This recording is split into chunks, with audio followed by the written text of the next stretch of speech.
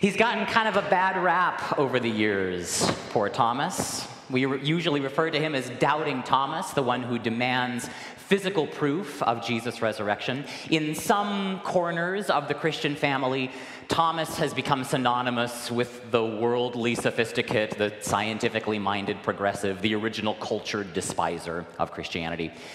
Then in the 19th and 20th centuries, with the rise of historical criticism, social scientific approaches to scriptural interpretation, Thomas kind of got a little bit of a rehabilitation. He's become the patron saint of modernity, if you like, one who sanctifies doubt itself. He's like the patron saint of Episcopalians, an inspiration to keep asking hard questions, never settling for simplistic answers. I suspect there's a bunch of us in this room who consider Thomas our favorite saint.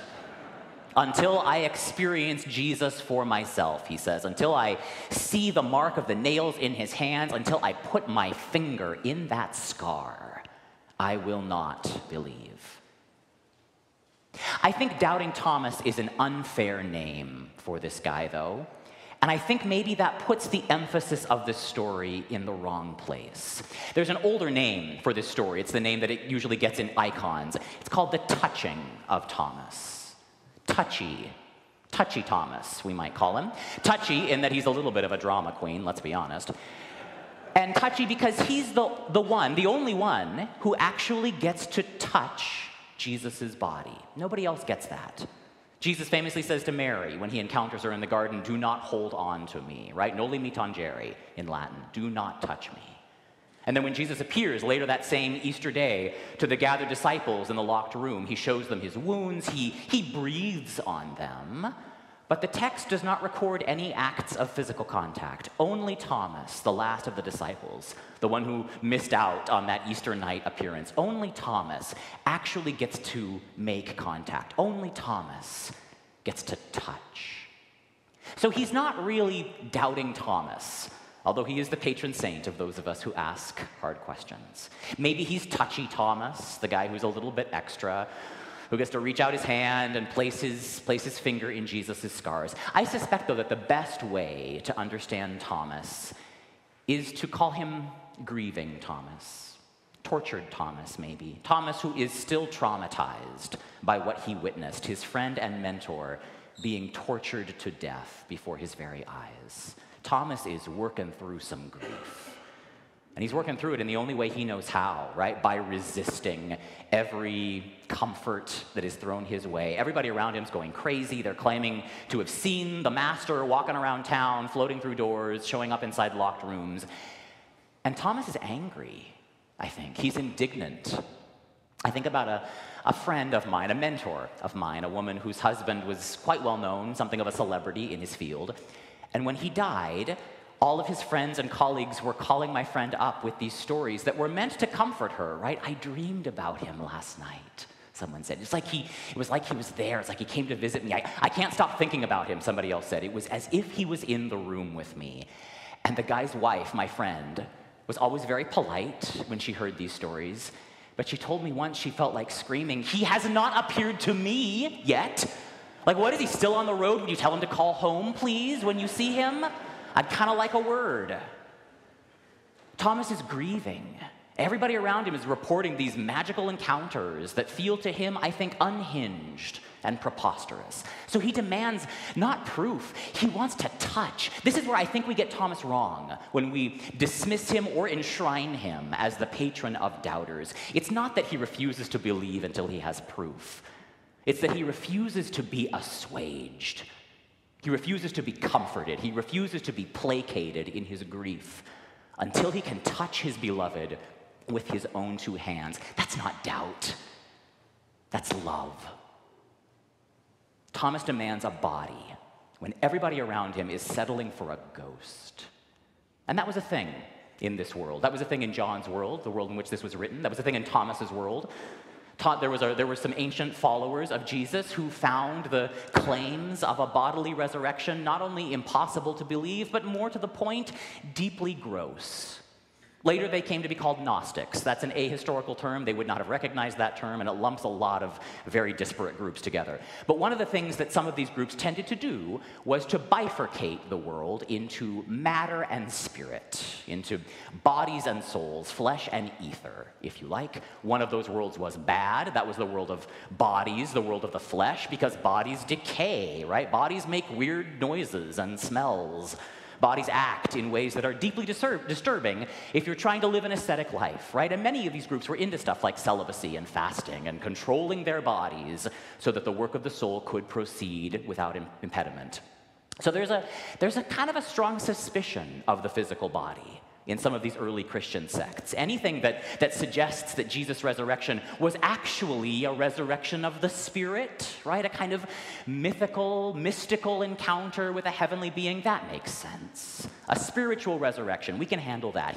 He was in my dream last night, right? It was as if he was in the room with me. I could almost hear his voice. That's different than touching him, right? That's different than the intimacy of touch. When you have known the body of a spouse or a partner or a lover or a friend, that's different. When your body remembers what the touch of their hand felt like on your skin. I mean, I don't know what was going on between Thomas and Jesus. That is none of my business, and it's not any of yours. But this is a very particular request. There's an intimacy to this request. And there's something about this request that I recognize. I want to touch his body again. And until I can do that, your stories are hogwash.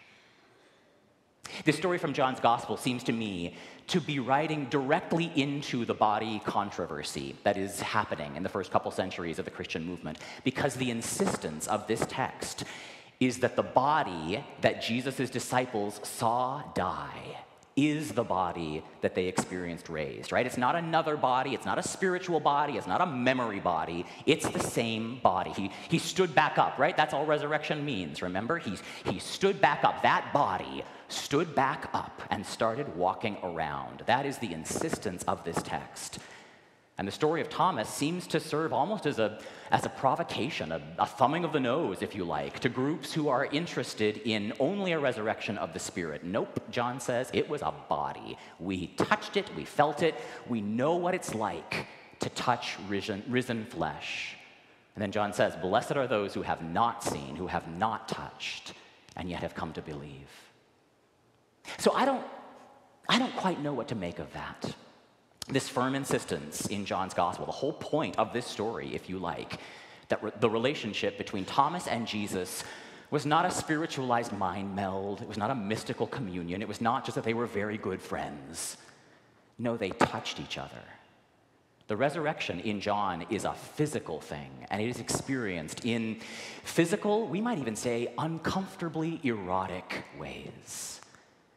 A friend of mine asked me this week, the Catholic Church says that you have to believe in the bodily resurrection in order to be considered a Christian. Is that right? Is that how you define what it means to be a Christian? How do I know? How do I know if I'm a Christian or not?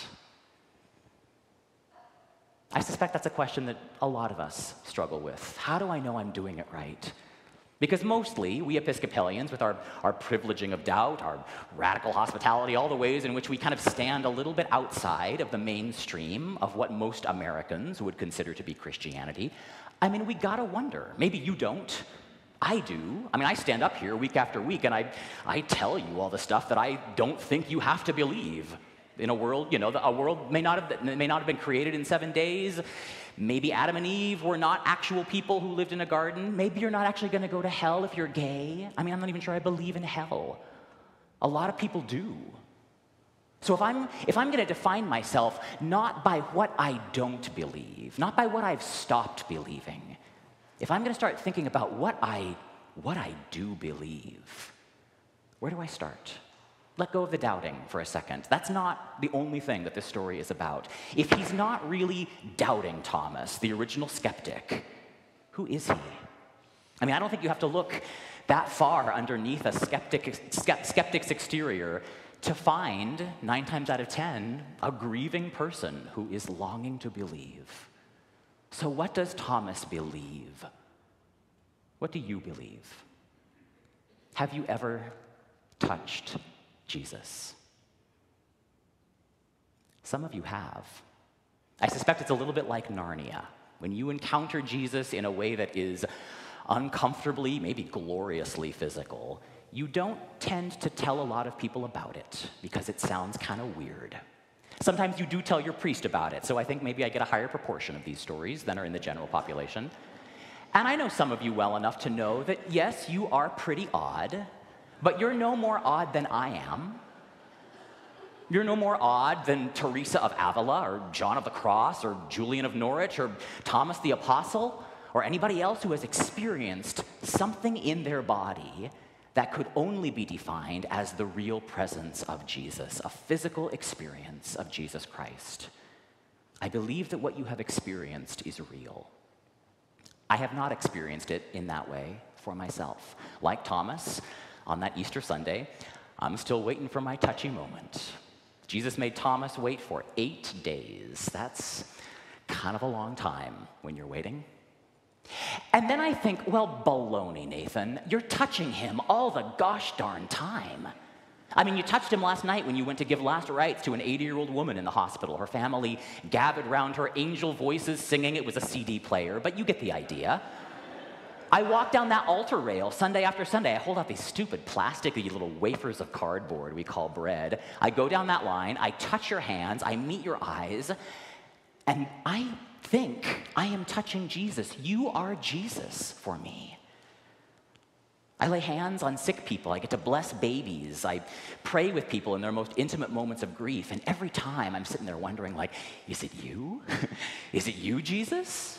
I won't tell you about some of the weirder encounters I've had because they're not really appropriate for this pulpit. But trust me when I say, the work of the gospel puts you in some pretty weird places.